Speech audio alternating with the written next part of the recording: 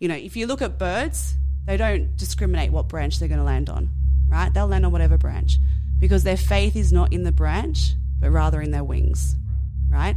So whatever happens, they've got the confidence and belief in themselves that they're going to be able to deal with that situation. If the branch snaps, they can fly. They can catch themselves, right? They're not going to fall and hit the ground. In the same way, if we have a strong sense of who we are, that is the wings that we need. In 1837, Horace Mann created the education system, a system at the time designed to pump out factory workers and professors. The same system that is still being used today in the 21st century. Now, Mann's system is backfiring. We are being moulded by the same industrial system that has existed for close to 200 years. That system delivers us into a digital economy that has no need of our outdated skills. This isn't our teachers' fault. This isn't the government's fault. This is due to a rapidly changing world full of technology and unforeseen circumstances. And us Gen Zs are caught in the middle. Welcome to the Driven Young podcast, the podcast for stressed, overwhelmed young Australians, teaching you practical life skills you can implement now to set yourself up in life. And now your host, Byron Dempsey. Welcome back to the Driven Young podcast, and today's episode is all about how to find your identity. In my opinion, this is literally one of the most important things you can do in your 20s, and this conversation was amazing. I just finished editing it and hearing it for the second time, and it was even better the second time around, so I'm so excited to share this conversation with you. Today, I'm joined by forensic psychologist Alison Cullen. Alison is an experienced psychologist who not only works in the field, but runs her own company. Her work involves providing clinical intervention as well as reports for criminal matters, including psychological sentencing, management of offenders, fitness to plea, competency to stand trial, and mental status at the time of offence, civil matters, as well as child protection matters. And today's episode is all about finding your identity. I really think this is one of the most important episodes I've ever done. This opened up so many thoughts and ideas for me personally. We make it super practical as well for you as a listener. I won't say anything else because I want you to experience it the same way I did as a host. But as per usual, please DM me if you enjoy this episode or the show. I'm working on changing the format of this podcast to fortnightly guest episodes, with every other week doing solo episodes with me talking about concepts and ideas I think are very important. This is really exciting to me. The idea originally came because so many of you told me how much you love the solo episodes I do, so I thought I'd introduce more. It also means I can focus on getting a higher quality guest because I don't have to do one a week. I can do one every 2 weeks. So it's not really changing too much. I think it's going to be more valuable to you, but the guest episodes will be there regardless. I'm also working on the Driven Young newsletter. If you enjoy the show, I highly recommend signing up to that, as I'm in the process of launching my next Driven Young program, which is very, very exciting as well. So lots is happening. Make sure you reach out to me if any of it interests you. Leave a review for the show, and remember to stay young, stay driven. Now, over to Alison. Alison, welcome to the podcast. Thanks. Very excited about this episode. We're going to be talking, as you mentioned, about identity, how to find, identity, which is kind of one of those things where it's like everyone's aware of it. It's like your passion. How do you find your passion? I know I need to find my passion, but how do we do it? So I want to unpack that in this episode, how to find your identity, some strategies we can use, talk about our values and all that sort of stuff. Before we get into, the meat of the podcast, I'd love to know, what did you do after high school and what was going on in that decision-making process? Sure. So I was one of the lucky ones. I actually knew straight off the bat that I wanted to go straight to uni, do a Bachelor of Psychology. At that stage, I thought I wanted to become a clinical psychologist. So I got some work experience working with a clinical psychologist and realised that wasn't really what I wanted to do, because unfortunately this is the thing, you spend so many years going to university with this preconceived idea of what it's going to look like until you get there, and then you realise, well, that's actually not what I thought. So from there I decided I wanted to work with more marginalised groups of population. So I thought, okay, well, I'll go into forensic psychology. So I did my master's in forensic psychology, and basically that's where I've been since then. Love it. And so what do you do day to day? So it's very diverse.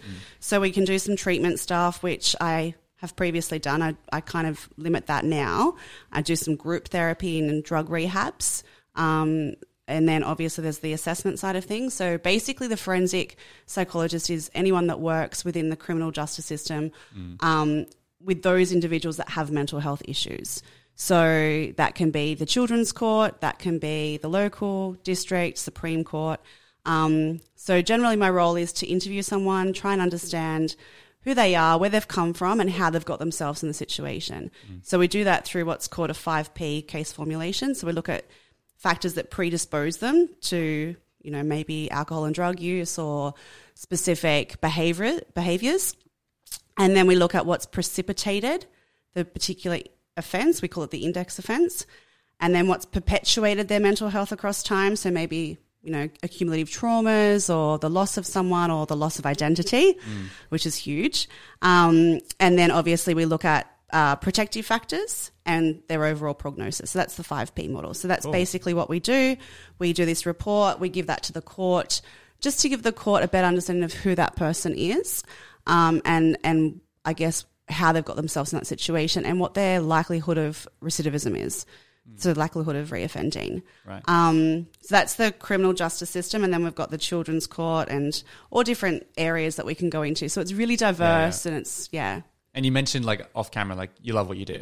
Love it. Which is so refreshing to hear, because it's like, it's awesome to hear someone who's, you know, into their career and they're loving what they're doing, because it's crazy how common people say they don't, or they're just like, yeah, it's just work. For them, it's just work.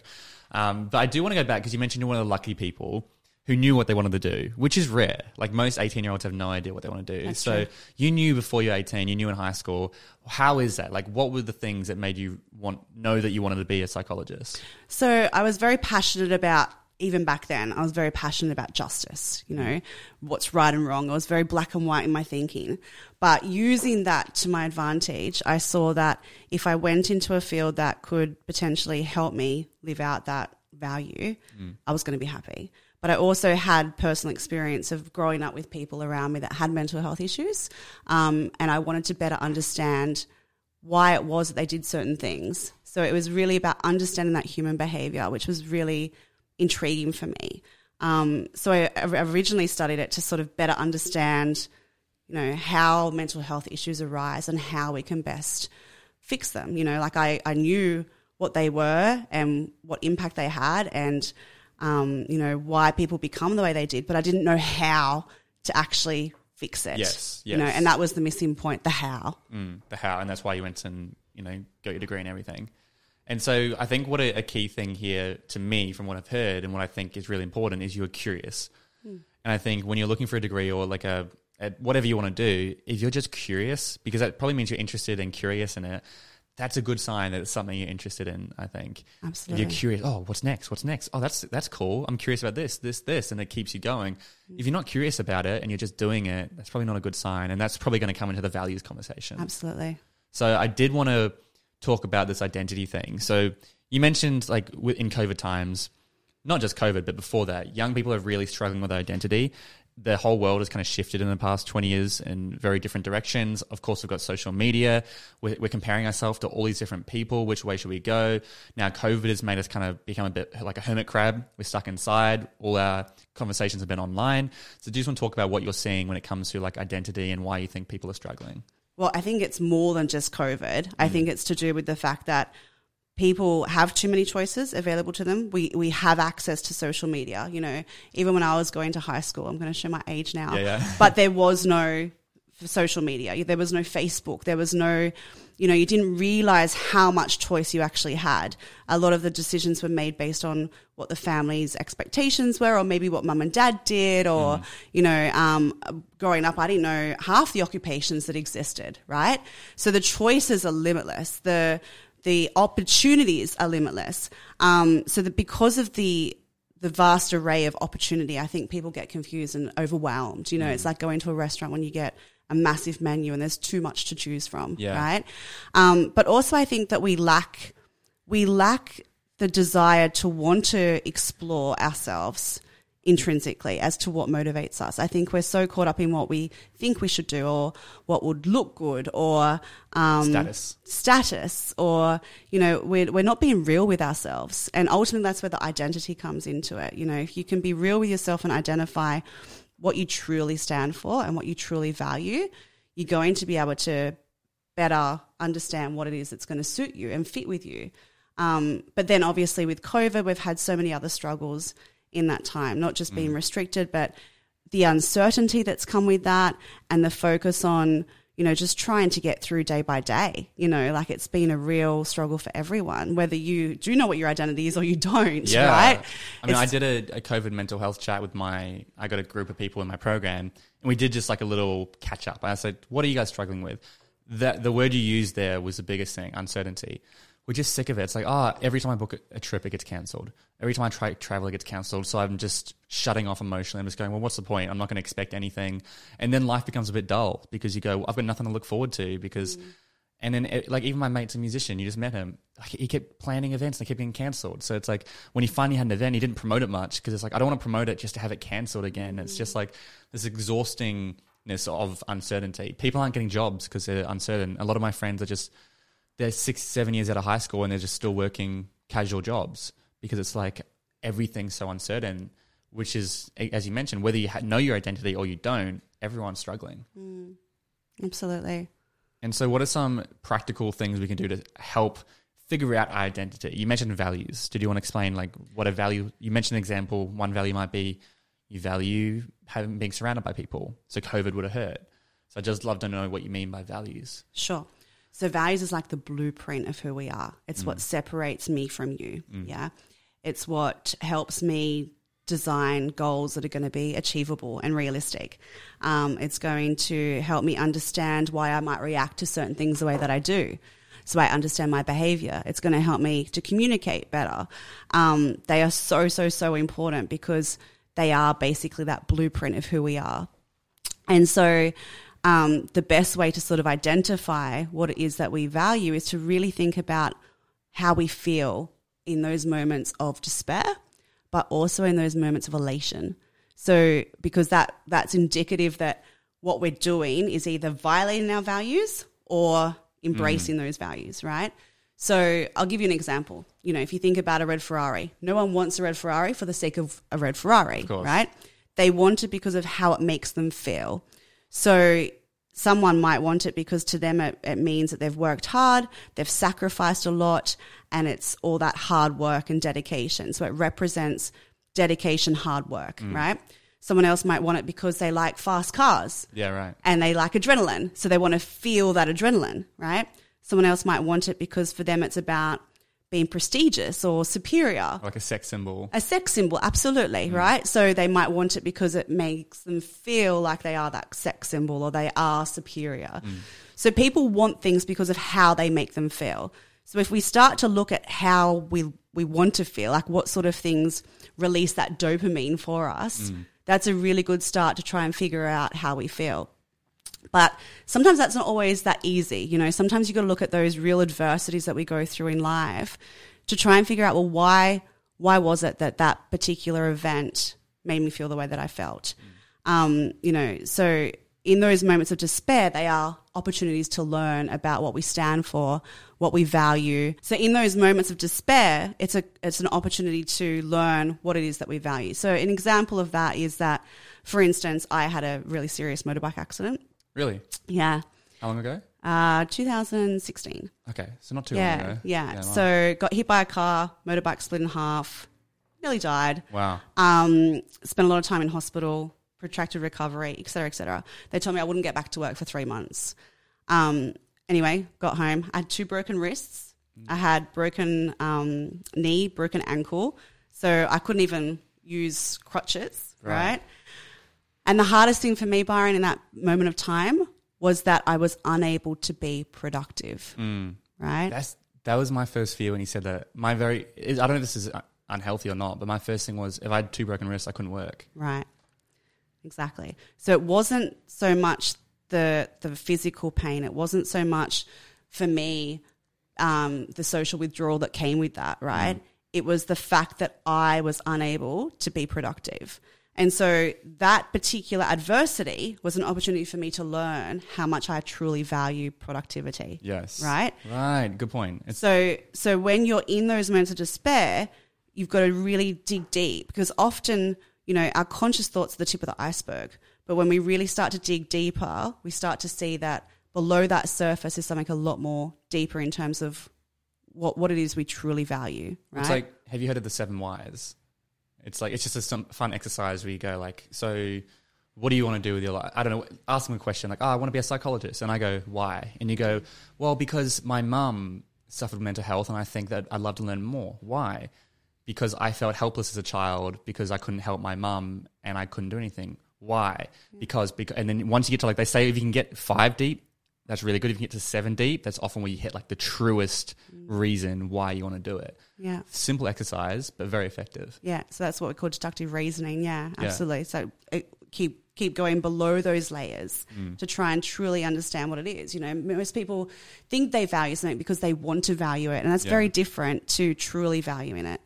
So the interesting thing about that was that, you know, that particular adversity then carried on with me. And when I had my son, I started to feel, you know, like even though this was the happiest moment of my life and I'd been longing for this moment. Yeah. Ironically, what happened is in that moment of trying to adjust to motherhood, I wasn't productive. Yeah, I was about to say. Right? Yeah. And so it re-triggered a lot of that feeling of lack of productivity. So again, it just reinforces, again, it was an opportunity for me to learn that it's reinforcing what my true values are, you know, and those values help me decide what it is that is the right job for me. It helps me set appropriate goals. It helps me find the right partner. It's everything. It's everything. That's what you said. You used a great word there, like the blueprint of your life. It's like whenever you're confused of what to do, if you could like, it's almost like a video game character. If you can pull out, all right, what would I do based on these stats? It's like, what are your stats? What are your values? Okay, I value this, this, this. Maybe I shouldn't do this. Maybe I should. And I think, in my opinion, that's almost what the goal of school should be, to help kids find their values. But it's almost the opposite. They almost strip your values away and kind of like put you as one group of people. And as a result, when you finish school, you've got to unlearn a lot of what you learned. And now you've got to discover, who am I? What are my values? Because you're right. That is like, I mean, ironically, it's the most valuable thing. Hence, I guess why it's called your valuable. Right. But it is. It's that foundation to everything, isn't it? And like a lot of people won't learn that until they've had that failed relationship and try and ascertain, well, why did that fail? Yeah. Because we didn't have our values weren't aligned, right? So every adversity, everything that happens to us is an opportunity to learn about what it is we truly value. You know, and then from that we can build a better understanding. And the reality is that once you know what it is, if you can name it, you can tame it. Yes. Right? Yeah. So if something's happened to me and someone's violated my values, I'm going to feel uneasy about that. I might feel angry, I might feel anxious, whatever it is that I feel, but I can understand why I'm feeling that way because I know that my value, whatever that value is, has been violated in that moment. You can identify it. So if you can name it, you can tame it, right? It doesn't consume you. And that's the advantage here of that identity as well, in terms of your relationships moving forward with people, whether it is your spouse or your friends or your roommate or whoever it is, it helps foster that ability to communicate as well. Because I think a lot of people are under the illusion, like you just are born into life and you just kind of live life, and like you actually have to put in a lot of work. If only it was that simple, right? Exactly. I think that's what I assume people are under the illusion, because I meet people who like put in no effort. They have no idea what their values are.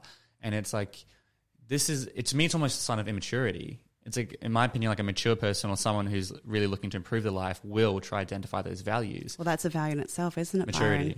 Byron? No, the will to want to explore and learn more about oneself. So maybe I said that because that's a strong value of me, and I'm putting that because I guess something I was going to say ironically was, I guess there are no right or wrong values. No, absolutely, there's not. It's all based on what your perception is, or like how you want to live your life. So maybe me saying that is wrong, and I'm putting my own value, projecting my values onto other people. And this is where our expectations of other people and ourselves come into play. And this is where, conflict can arise, because we typically do. That's, it's, I think, a subconscious thing that we do. We expect people to hold the same values that we do. Yeah, we do. Right? I do as well. Yeah. So, for instance, one of my other big, strong values is teamwork. So when I see people around me not wanting to be my team player, I get really upset about that. Whether it's a coworker or a family member or my husband, do you know what I mean? If they're not working collaboratively with me, what's wrong with them, right? Yeah. But it's about coming back and going, right, this is my value. Just because I hold this value doesn't mean that other people do. And then that helps that dialogue happen in terms of managing that conflict or whatever it is, Yeah. Again, naming and taming it. If you can identify it, you own it. And therefore you can work with it. But if you don't even know what you stand for, you don't even know why you're responding the way you are to these grievances or, miscommunications, then how are you going to move forward in life and have the career you want and be an efficient communicator? Or, it's so fundamental to every aspect of our life. It's so important. It's so important. And it drives me nuts that like it's not spoken about enough. No. Because I've done I work with a lot of young people and I see they have no idea what they're doing. They're so lost. And then I meet like at Empower You's program we run, right? Sometimes you meet kids, at the end of the night their parents come, and it's always interesting seeing the parents with the kids. Like, like there's this kid the other day who's I don't like having 14-year-olds in the program. In my opinion, is a bit too young.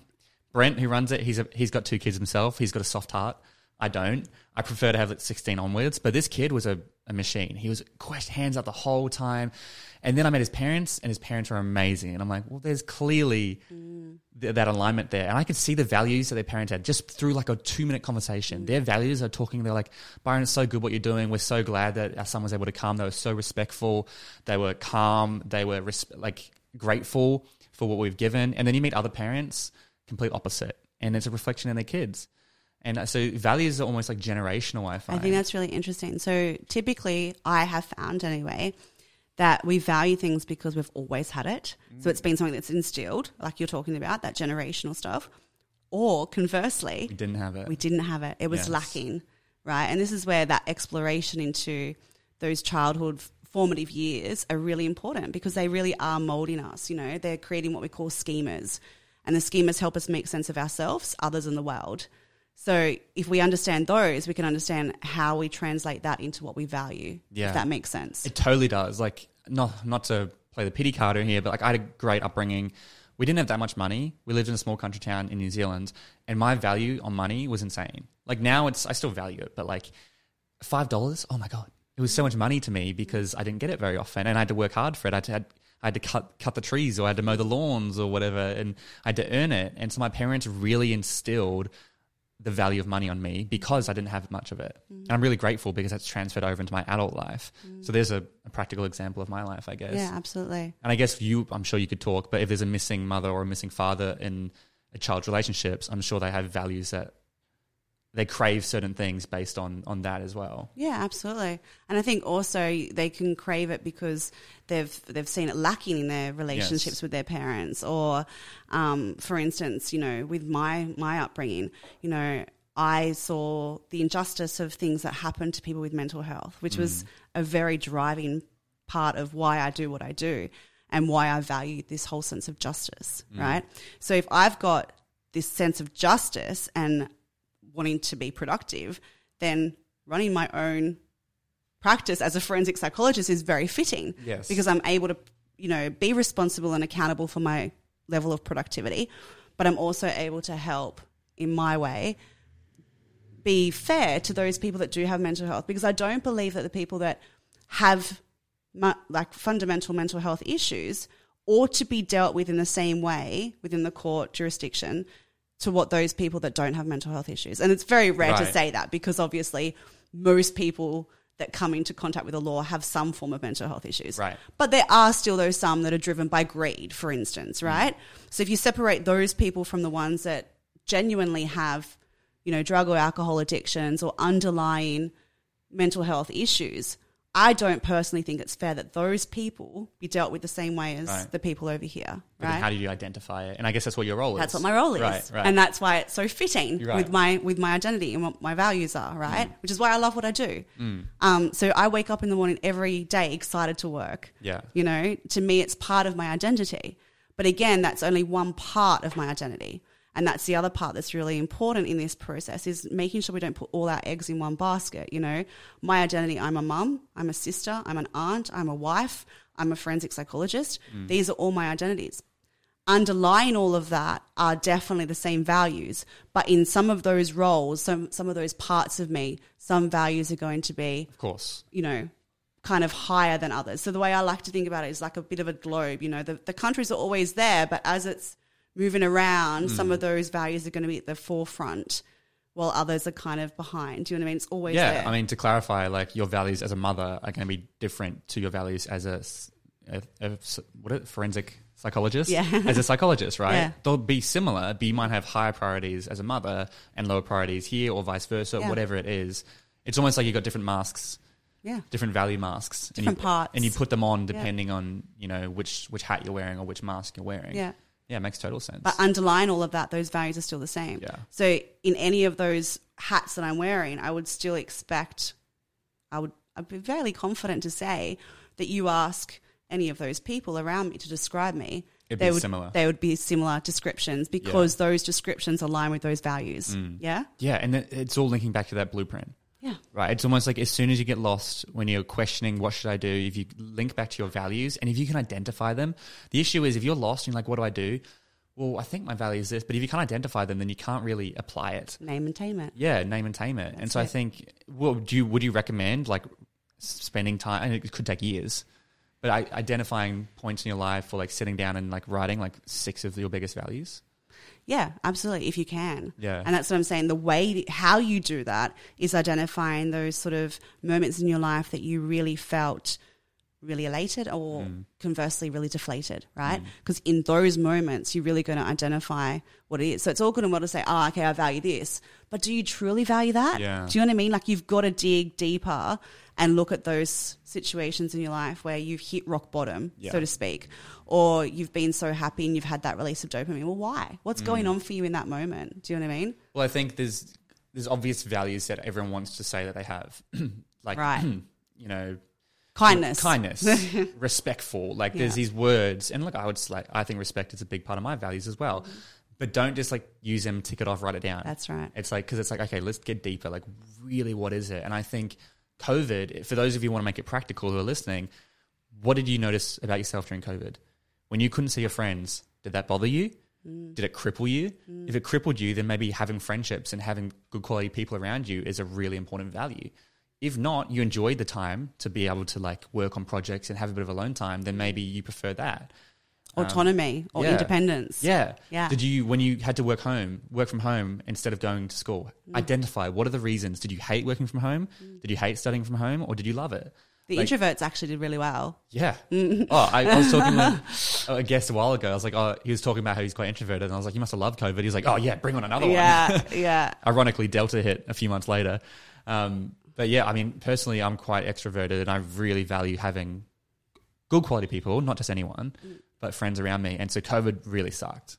I was lucky I moved back home with my parents because at least I had my family around me. But I was like, for people who live by themselves, It was terrible. I don't know how you did it. Yeah. I genuinely don't know how. Yeah. And so for me, that's a really important value. So I think that's a universal one people can use. Like, what did you notice throughout COVID that were your values, and start to consciously identify them, name and tame them. Exactly. Which is really important. Yeah. And what did you do in response to that? Like, how did you manage those feelings of anxiety or depression? I mean, we know both anxiety and depression rates went up, right? Yeah. So how did you respond to that in that moment? What sort of strategies did you put in place to sort of minimize those concerns? Because ultimately you didn't have control over the lockdowns or having to study from home or whatever. So how did you manage those? Well, for me, like I share a similar value, which is productivity.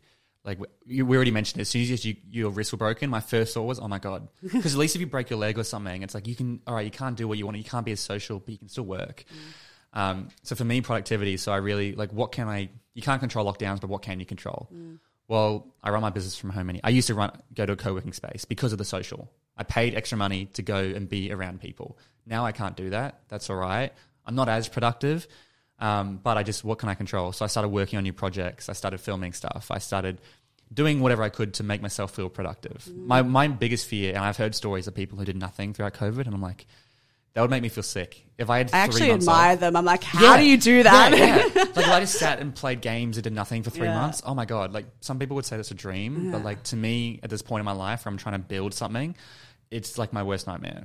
So to me, I looked at it as an opportunity to sit with the feeling of being uncomfortable. So to get comfortable being uncomfortable, that was what I tried to focus on.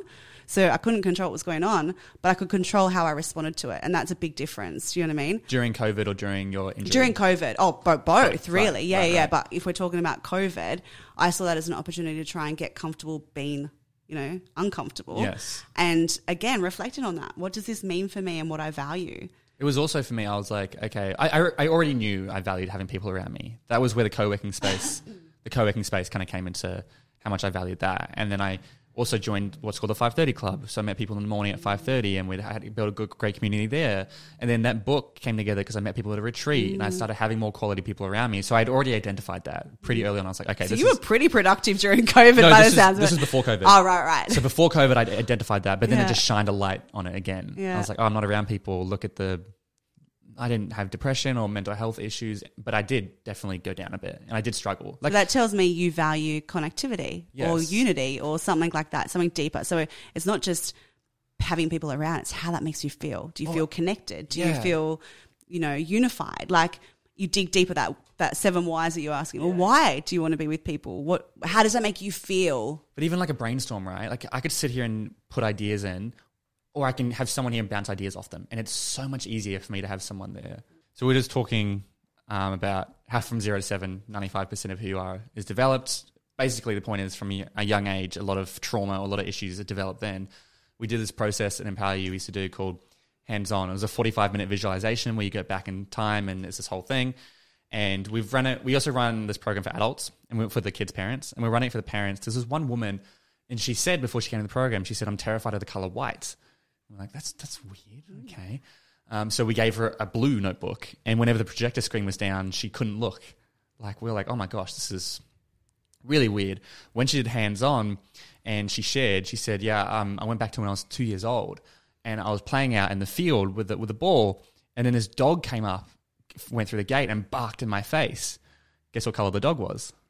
White, right? And so I was like, there's such an interesting story that shows how much our childhood and what we experience in our childhood affects us today. Like this is 50 years later, and she's only just identifying it now. And so I think that's a big part of kind of, I'm sure you deal with that a lot with your patients who have gone through like a lot of trauma and stuff. So I think, like the reason why I've personally found identity to be so important is because obviously no one comes to a psychologist going, hey, I feel great, right? Yeah. They're always coming with some sort of crisis. Yeah. They're coming because they've lost their job. They're coming because they've, ended a relationship. They're coming because they're experiencing bullying or something at school. They've got, health problems, or they've got image problems or eating problems, or they come with some problem of some sort, right?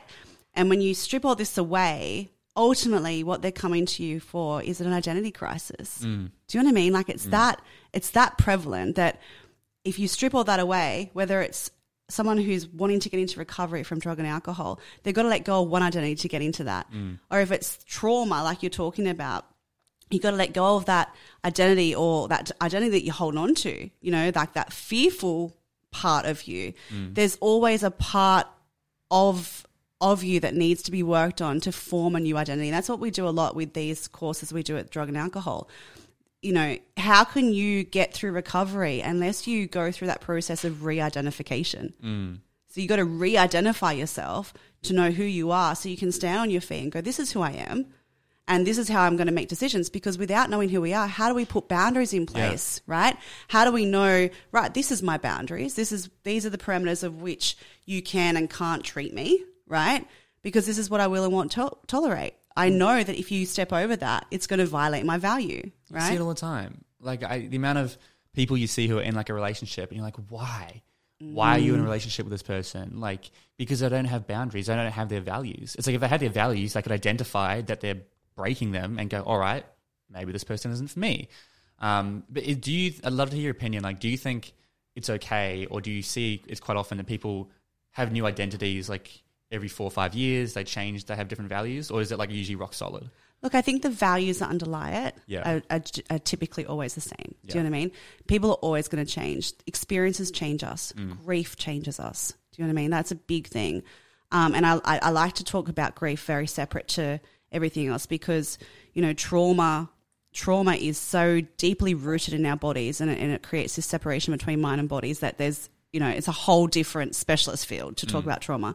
I'm talking about the things that, it's not what happens to us, but how we respond to it, which is very different to trauma, because trauma, sometimes we don't have control over how we respond because, for instance, that white dog, do you know what I mean?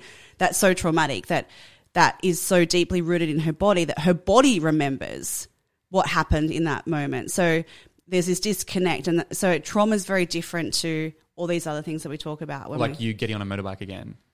Yeah, well, I, again, being a psychologist, knew the importance of getting back on the horse, Yes. right? So for me, it was very much I had to do that. But when I first had it, I couldn't even hear a motorbike. Oh, for sure. It was like every time I did, I'd get that response of jumping, Yeah. right? And that's you not having control because of the trauma. Right, absolutely. And so over time, of course, I managed to get back on, thanks to my husband, actually, Yeah. through, you know, making sure I got on the back and then eventually worked up to get on. But ultimately, what I valued about riding, which was that freedom, was lost. Right. So going back to your question, can it change? Absolutely. You know, in that moment, I valued so much being on a bike because I valued being free, Yeah. right? In that moment, it's true mindfulness. Nothing else exists except for you, the bike and the road. Yes. You can't possibly think of anything else because if you do, potentially you're going to be in danger, right? So in that moment, you feel the breeze on you, you feel the vibration of the Yeah. bike, you can smell the fumes of the car, you can see the lines on the road. Like you're in that moment, and in that moment, it's just so liberated and free. And that's what I was chasing when I was riding a bike. That's what I loved. Not the bike. Not the bike, Yeah. right? Going back to that. And not the status of the And not bike. Not looking cool. No, not at It was all. all freedom for you. It was all freedom. Like the Ferrari example. Like the Ferrari example. And so unfortunately, because of that experience, I haven't been able to get that same Yeah. level of, you know, feeling free and feeling independent and feeling liberated. Do you know what I mean?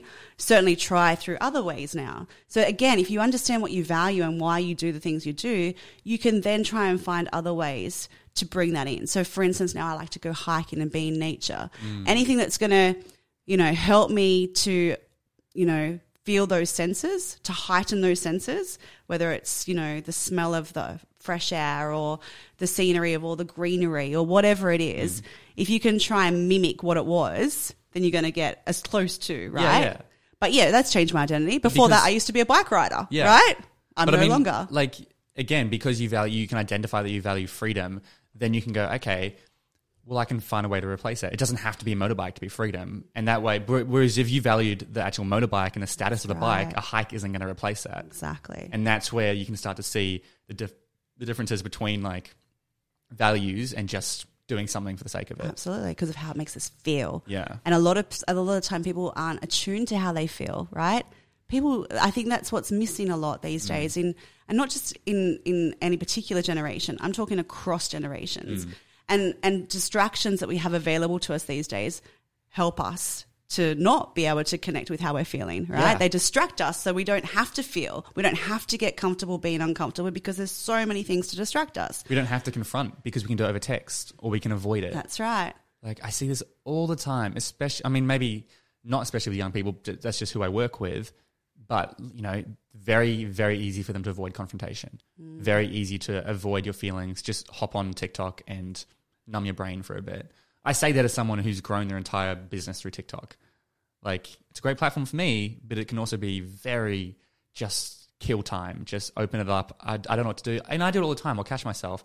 I'll have like a minute of waiting at a traffic light. I could sit there and wait, or I can pull out my phone and distract myself. It's just the world we live in now. And so I think the important thing is just to be consciously aware of this and not just let this stuff control you. And that's where things, I think, you know, issues like increased anxiety is so prevalent because we have this instantaneous immediate gratification. And when that immediate gratification is not there, it's like, oh, I feel anxious. I don't know how to sit with myself. And how are you going to explore yourself if you can't sit with yourself? How are you going to explore what your values truly are if you're always distracting yourself, right? So I think there's so many reasons why we struggle to identify what it is we truly value. And in the absence of what we value, we will never know who we really are. Yeah. And that's the ultimate goal here. You know, how do we get there? We need to get comfortable being uncomfortable. We need to stop the distractions. We need to look at all the things that happen to us as opportunities to learn. So we become curious about those things that happen to us, not just numb it out through drugs and alcohol or technology or, you know, avoidance, which is typically what we do. You know, so again, as a psychologist, what we typically like to do with people is to try and identify what's happened to us, how have we interpreted and appraised that? So there's a belief system, because that belief system ultimately drives how we feel and how we respond. But I think how we're responding nowadays is through avoidance, distraction.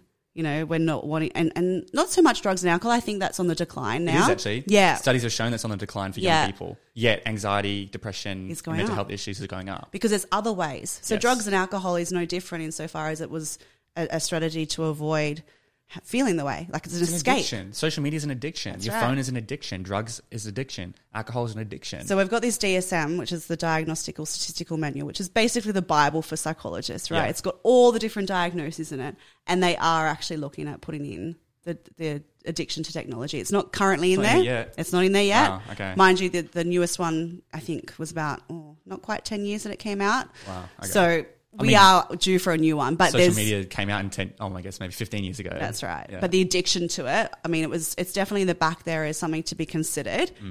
Even back then, it was known that it could potentially, because how do you define an addiction? It's a dependency, right? So dependency is based on tolerance and withdrawal. Right. So if you have withdrawal symptoms or you're using it more and more and more to get the same effects, building tolerance to it, Yeah. that's really... Well, the issue is with like drugs, alcohol, the withdrawal symptoms are clear. But with social media, it's like you're just craving your phone. Am I having withdrawals or am I just craving my phone? And we see this like at our camp we do from Power, no phones for 5 days. Shit themselves. But by day 3, 4, they're like, oh, that's like a weight off my shoulders. I feel so free. Like, and then they're straight back into it. Of course, like it's just how the world works. We need our phones. And some of us truly do. Yeah. But for instance, like I run a business. I have to have my phone. Same with me, yeah. Because if I don't have it, I'm going to miss those emails and it's going to make my night a lot longer when I get home and have to respond to them. So if I can find 5 minutes in the day to sit there and respond to a few, it makes sense, right? Making me productive. Yeah. But ultimately, what that's also doing is there's this expectation of instantaneous responses. Back in the day when I was growing up, again, showing my age, you had fax machines, Yeah. right? So if you sent a fax, there was no read receipt. Yeah. Do you know what I mean? Like, well, there was. You can say that it's gone through, but you don't know when that person's received it, Yeah. right? So you're not expecting an immediate response, or you leave a voicemail or whatever. Again, no phones growing up, no mobile phones. You might have left a message on someone's answering machine, but you don't know how long it's going to be before they get there. But now we have this expectation that phones are tied to people. They have immediate access to emails. They have immediate access to voicemail, right? So there's this sense of urgency. And where's anxiety come from? Yeah. Sense of urgency, right? So this sense of urgency to respond to things is creating this anxiety. And all these reasons, I think, is why our anxiety is getting higher and higher. 100%. Have you read Sapiens? No. Well, you should. It's a phenomenal book. It's all about human history. He goes way back and like it all talks about ancient civilizations and all this stuff. Very fascinating. But he talks about how like to tie this point together, he talks about how like when we went from hunter-gatherers to the agricultural revolution. Hunter-gatherers, their day-to-day, they'd wake up, they'd hunt all morning, or gather berries and stuff. Then they might do stuff in the afternoon with the kids, whatever. They usually raise a tribe together. Then they went to the agricultural. And from their perspective, it was like, this is great. We've now got wheat. We've got way more food coming in. The issue was, it was actually a much more horrible life because they now stuck in this one spot. They're having to work 10 hours a day. They're trapped. And so it's like they've actually dug themselves a hole where they've gotten worse and worse. And he said that's actually applied to us today. We used to have to write letters and send them. Then we could fax. Now we can email. And email sounds great, but the problem is we get 50 emails a day now and people expect us to respond straight away. Whereas when we used to, we'd write everything we needed in one email, in one letter. We'd send that out. A week later, we'd get the response with everything we needed. But now it's just pure. And as you mentioned, that's adding more stress. It's constant dopamine hits and it's causing more anxiety. Even though from the perspective of people, 30 years ago, they'll be like, oh my God, that's amazing. You can do that. It is. And social media is amazing. We can FaceTime our friends. We can do whatever we want, but it does have all those underlying issues. And I think also when you talk about anxiety, like we've talked about anxiety, but I think there's also the spillover effect into how that absence of dopamine makes us feel flat. Yes. So then there's that 'cause we're so depression used to that comes with it, right? And there's often a very close overlap between anxiety and depression. So they say that typically people who are highly anxious or neurotic will eventually develop some form of depression. Right. And depressed people are typically anxious. And if you think about it, it makes sense. Because if I'm always sort of anxious all the time, that's going to lead me to feel quite helpless. and the underlying feature of depression is helplessness. Right, okay. Right? So it makes sense that these things go hand in hand. But how does media or social media impact on that? It's that absence of dopamine now. Like I'm expected to feel this high. And that's why when I go and, look through things or whatever and it's releasing dopamine or I'm avoiding things, it's making me avoid feeling that flatness. So I had an extreme example of this with TikTok, right? When I first went, TikTok is such an interesting app in terms of, because you can go viral overnight. And the thing is, suddenly your expectations go through the roof. Like you get used to seeing thousands of people. I'd have days where 3-4 days I'd gain 5,000 followers a day and everyone's commenting, you're getting used to this. The amount of dopamine it's hitting you is insane. But then with TikTok, it crashes and you get nothing. And so you start craving that. And it's like this emotional roller coaster, which is why so many TikTok creators don't last and why so many, especially it can ruin the mental health of young people because if they go viral overnight, they're expecting this and they keep posting videos and they keep chasing that viral video that they want to hit. And so it can be really dangerous. And I actually had yesterday a chiropractor on. He's got 2.9 million followers on TikTok. Insane. Like he just cracks people. He just does his job and he just films them doing it. And then he posts it like satisfying cracks and stuff. But he's very professional. Do not try this at home, right? Yeah. But he's very professional and he doesn't read any of the comments. He just posts it just to post it. He doesn't do anything specifically for TikTok. And I was like, it was interesting hearing someone of his maturity level talk about it. When I've spoken with kids about it, completely different. It didn't affect him at all. But other people who went viral overnight, it's like collapsed them. They've lost their whole identity because their identity gets wrapped up in views and likes. Isn't that why Facebook at one stage took away? Instagram did. Oh, Instagram. How many likes you were getting? Yeah, I think it's still gone. Is it? I don't know. Yeah, they did get rid of it. And I think that's really great. Yeah. I think you can still see it, but no one else can. Yeah, that's right. And what great. a difference that makes. Because is it how many likes you get or is it how many likes people see you get? It is. Right? It is interesting that you can still see it. So if you only got 97 comments, it doesn't matter because no one else can see it. Right. Right? And so because I could share examples of some of my friends in high school. They would post at 6 to 7 because that was the prime time to post. Yes.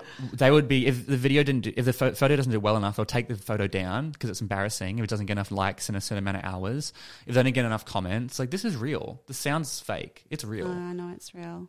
It's really bad. And so what's that telling us deep down? What's that telling us about where these people sit in terms of what they value and what their identity is? I mean, if my identity is caught up in how I'm perceived by other people, yeah, that's dangerous. What hope have I got? Where's my level of resilience? Absolutely none. You get resilience based on owning your identity. Yeah. And I'm very unapologetic for my identity. You know what I mean? If I'm going to piss someone off because it doesn't sit with my values, I'm unapologetic about that. Do you know what I mean? Because that's how true I am to myself. That gives me that self-confidence. And in that self-confidence, I'm resilient.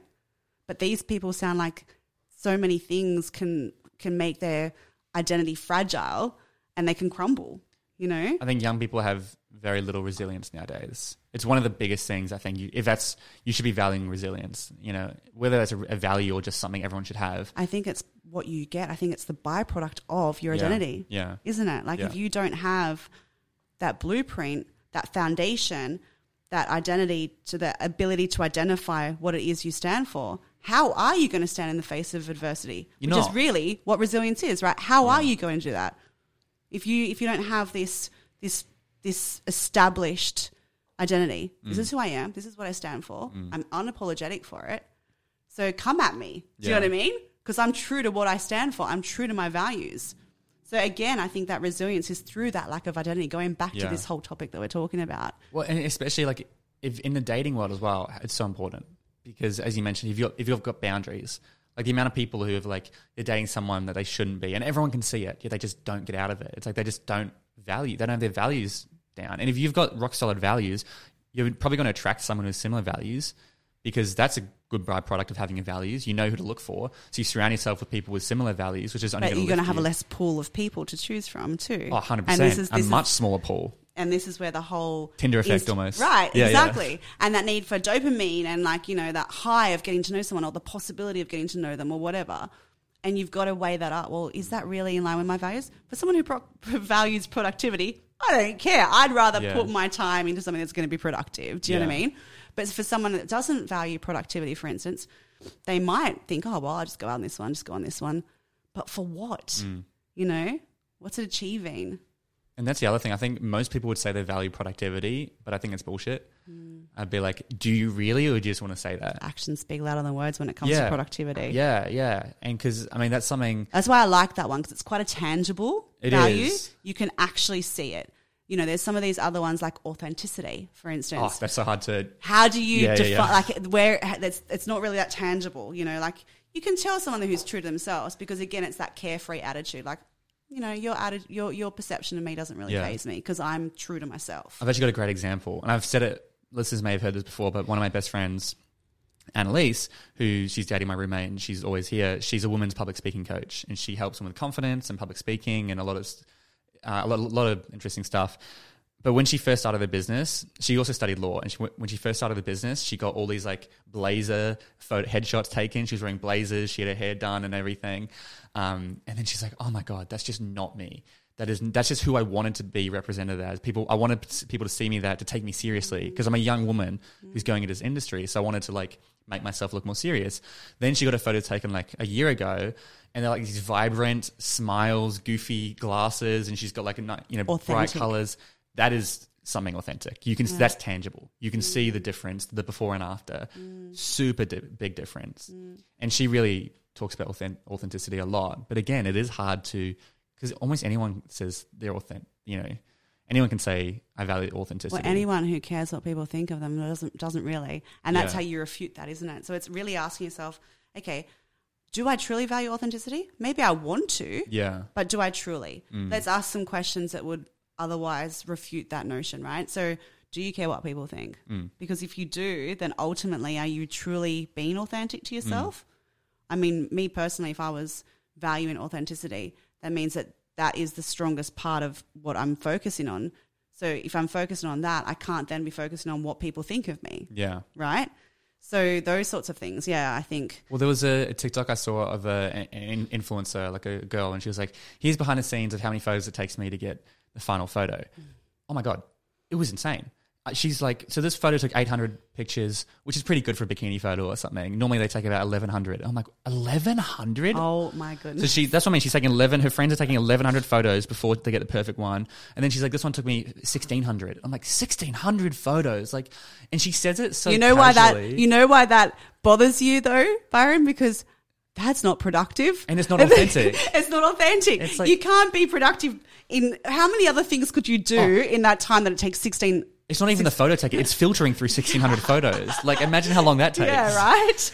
And so again, going back to identity, see how we respond to certain things is reflective of what we truly value. Right? And to me, it's the thing that annoys me more is the authenticity. It's like, if you take 20, 30 photos. Like, just sit there, take a few angles. That's great. Take a few minutes. But once you hit hundreds and hundreds, it's like, it just feels How can you keep a smile for that long? I don't know. And it's just like... It just doesn't feel authentic. You care so much about what people think. You're that insecure. You're that worried about what people think. You have to take so many photos until one's perfect. It's like the crazy thing is now that social media is almost flipped on its head. People who are authentic and post like the first photo are the ones that people love to follow now. They're going, I've seen people post like, they should almost do like a 1 photo challenge or like a 3 photo challenge. They just post it. Like, but what if you look bad? Who cares?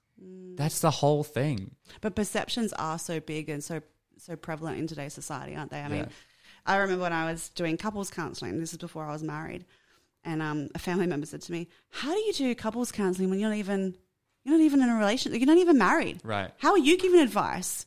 And so they almost convinced me that I should wear a false wedding ring to give the perception that I was qualified to give the advice and, no, not that you give advice, but I was qualified enough to be that third person in that room. But also, you've been in relationships just because you're not married. Right. Yeah. And let me tell you, just because you're married doesn't reflect that you're happily married and that it's a functional marriage, right? Yeah. And that's what I said in return. I was like, well, there's lots of people out there that are stuck in relationships that aren't functional, that aren't happy. Maybe I'm more happy being on my own, or maybe just because I haven't got a wedding ring on my finger, maybe I'm still in a functional relationship, but that perception is so important, like, people think, well, what advice can you give me? And I've had that said to me in the past. How can you help me? How would you know what it's like when you haven't been a drug addict? Yeah. How would you know when you haven't been sexually abused, what it's like to be a victim, a survivor of, sexual abuse? How would you know if you've never been through divorce? How would you, and so again, perception is that unless you've been through that, you've got no understanding. It is interesting because I can see the argument. I can see from someone who's lashing out, who's maybe gone through a sexual assault or something, and they're angry, they're frustrated, they're trying to be heard. And it's like, but you haven't done it. So what advice can you give me? So I can see their perspective, but it's not healthy. It's like you're also a trained, qualified, you've dealt with probably hundreds of patients. You've learned, you've gone through this stuff. Just because you haven't actually experienced exactly what they have doesn't mean you can't give advice. And I'm sure there's like fundamentals that go across any form of trauma. Well, I think ultimately to be a psychologist, you need to have a level of empathy. Empathy is such a big thing, right? isn't it? And so that's another value of mine. Another part of who I identify with is that empathic person, being able to literally put myself in someone else's shoes. And so if I wasn't able to do that, I wouldn't have lasted this long in private practice. That's the bottom line. Yeah. If you don't have empathy, how do you put yourself in someone else's shoes to really understand how that felt for them? And sometimes that little bit of separation, it's like, I think personally, it's a strategy that we use in psychology. You need to be able to separate your feelings and your thoughts. You need to be able to say that these are just thoughts. And not buy into those thoughts. Where if I've had that firsthand experience, I'm then going to be tarnished by my own projection of what that means, right? Yeah. Or my own trauma that might have still, not been integrated into who I am today. So there's lots of advantages of not having been in that situation. You see it more objectively. That's say you have an objective overview. Yeah. Like going to the sexual assault example, if you went through something that's super traumatic, you're going to be projecting a lot of what happened to you rather than focusing on your And client. I could be focusing on how it's re-triggering me. Yeah.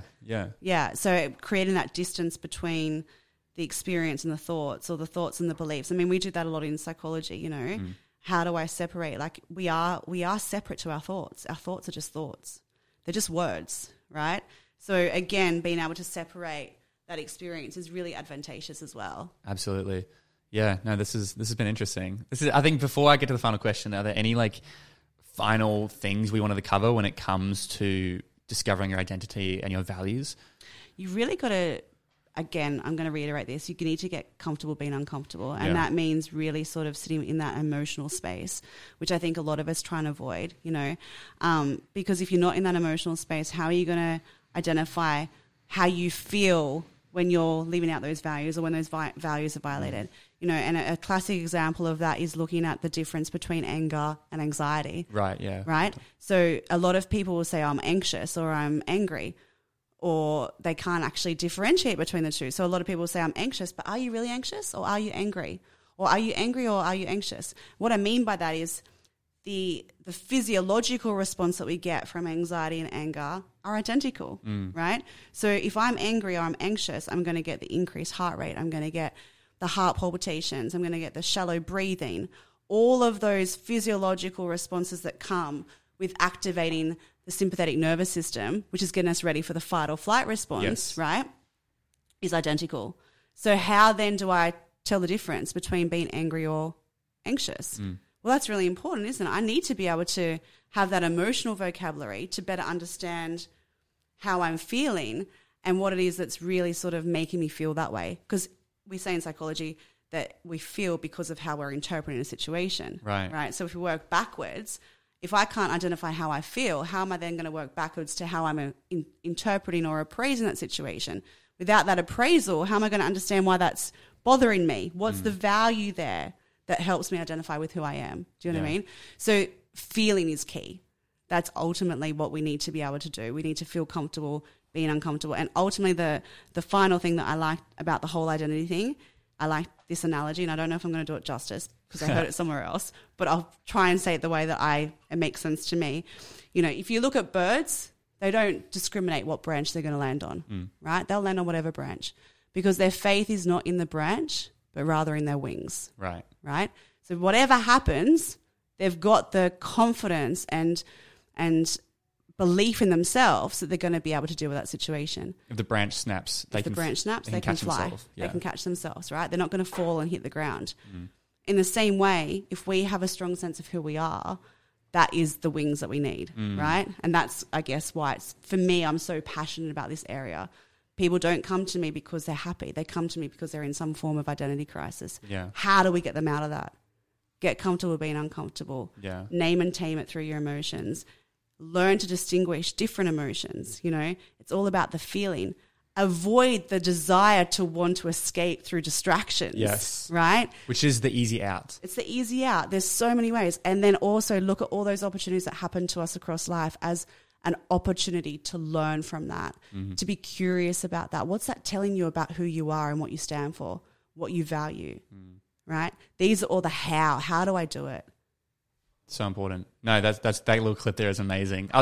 It's funny because I was going to ask you, the final question I asked is what advice would you give to an 18-year-old? I feel like that was it in terms of like your little piece. But going on I think the bird analogy is really great. We could have almost opened with that to set the scene. Like, hey, this episode, we're going to be developing your wings. Yeah. But it's true, isn't it? It's like if you can have rock solid values, find your identity, that's going to allow you to land on any branch, even if it breaks. It's going to be the thing that pushes you through. When COVID wipes you out for 2 years, you can keep pushing through. When there's flooding, there's a world war potential, like there's stuff going on in the world, you can keep pushing through. And there's always going to be stuff happening. That's right. And you got to just keep pushing through. And more by the sounds of it lately. You know, we haven't had a break at all. Do you know what I mean? It's just been one thing after another. And bloody Brent has such a high level of resilience for Empower You. Like, we've had so many programs cancelled. I was supposed to be running Byron Bay. For the first time, we were going to be running it without him in Byron Bay. Got cancelled because of flooding. 3 months before that, we were supposed to run it without him. Got cancelled because of COVID. It's always something. And you just got to keep... And there's sales we're missing out on. There's money, there's refunds, there's all these issues. And you just got to keep pushing through. You got to keep pushing through. And that's comes back to resilience, which is one of the most important things I think we can develop. Staying at it, get comfortable with being uncomfortable, which I guess as a byproduct is going to help develop your resilience. Like, important messages. Yeah. And knowing that there are things in your control. So these are my values. In the absence of being able to do what I planned, what sort of goals can I put in place now that align with my values that I can focus on and feel that level of control in an uncontrollable world. Absolutely. Yeah. Well, listen, I'll ask you anyway if you have anything else you wanted to add. But what would be your number one piece of advice to an 18-year-old today? Really try and get raw. Try and really determine what it is that you stand for and what you value, because it's going to help you with your relationships, your career choice, your communication, your understanding of yourself. Really try and get that blueprint done. Once you've got that blueprint, it's going to change, but at least you have a good foundation to work from. It's a foundation, isn't it? And I'll ask you, I'm sure you deal with people who are 30, 40, 50, 60s who haven't dealt with that. And so it's like, guys, if you can deal with this now at 16, 17, 18, your whole life can change. You can set yourself up so you don't have to have a crisis and deal with it when you're in your 30s, 40s, 50s, 60s. I genuinely think we can avoid that by trying to deal with it. Well, even if you do have a crisis, I think you're going to manage it more effectively. A lot better, yeah. And you will. Maybe not a crisis, but stuff's going to happen. You're going to have low moments, like that roller coaster thing. You're going to have down moments. And if the branch snaps, you've got your wings now. Right. So, absolutely. Alison, thanks so much for coming on the podcast. Thanks, if people want to get in contact with you, follow you online, just kind of see what you're doing. I don't know if you're doing much stuff online, but where's the best place to go? Google. Just website? Yeah. Website. I mean, my website's getting a lot of work done to it as well, but yeah. Okay, amazing. Well, I'll put all the links below, but thank you so much for coming on the show. Thank you so much.